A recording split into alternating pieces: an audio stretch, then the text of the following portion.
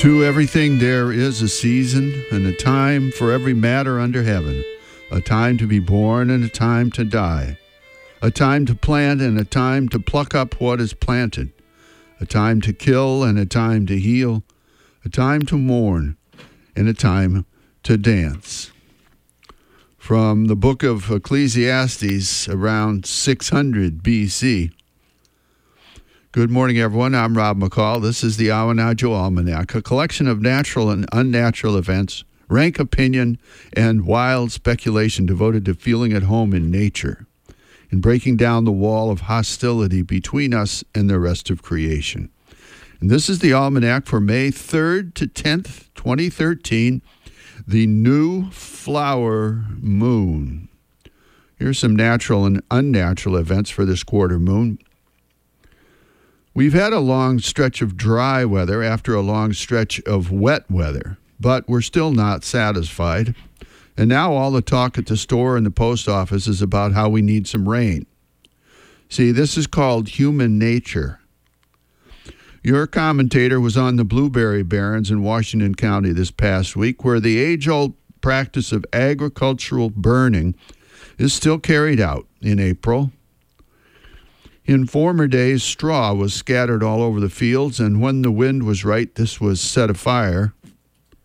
Burning a field every other year increases yield by killing insect pests and incinerating the competition. Nowadays, an oil-burning, fire-breathing monster is dragged behind a tractor, blackening row after row of blueberries. And this week, the monsters were being followed by men on ATVs with water tanks and hoses, putting out the fires as soon as they showed any sign of creeping off into the neighboring woods or fields. So yes, we could use some rain, but only at night and not on the weekends, and no more than a quarter of an inch at a time, please. Thank you very much. While looking upward, hoping for the clouds to gather, you may note overhead a number of very large, soaring birds of a dark gray hue with a pronounced up-tilt to their wings and spread pinion feathers that look almost like outstretched fingers. These are turkey vultures, called Cathartes aura in Latin, because their feathers have a golden tint and because they throw up on their attackers in self-defense. As the Ulver season winds down, the alewives will be coming upstream.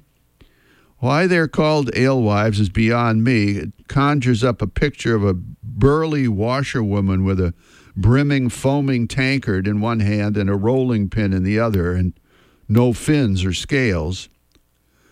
But no, the alewife, Alosa pseudoharengus, is a salt freshwater fish that comes up rivers and streams in spring and is caught with dip nets to be smoked for human consumption or used as prime lobster bait. The alewife fishery, like most others, has declined dramatically in recent times, but efforts at conservation are having some productive effect.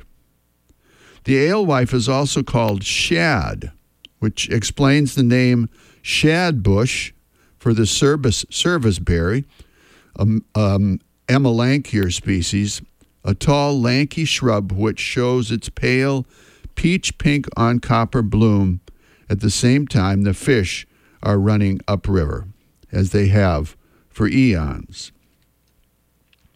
Here's a rank opinion. Looking back over the 20-plus years your commentator has been publishing this almanac, there's a comforting rhythm to the changing of the seasons. As alike as each year is to the one before it and the one after, there's always a faint shade of difference. Though the moose and men and pine trees that we see today look much like those seen in these parts since the end of the last ice age, they are not the same. They are minutely different. They have changed, they have adapted, they have evolved to each other and their surroundings, as has every other creature. One changes and the others change in response. And this is the endless dance of life, of which we are not the composer or the conductor. We are only dancers in it. Finally, a seed pod for you to carry around with you. 2 seed pods, really. The first, also from the book of Ecclesiastes.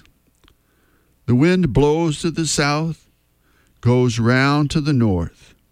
Round and round goes the wind, and in its circuits the wind returns.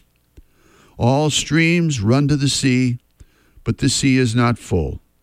To the place where the streams flow, there they flow again. And from the Greek philosopher Heraclitus, 535 to 475 BC, no man ever steps into the same river twice, for he is not the same man, and it is not the same river.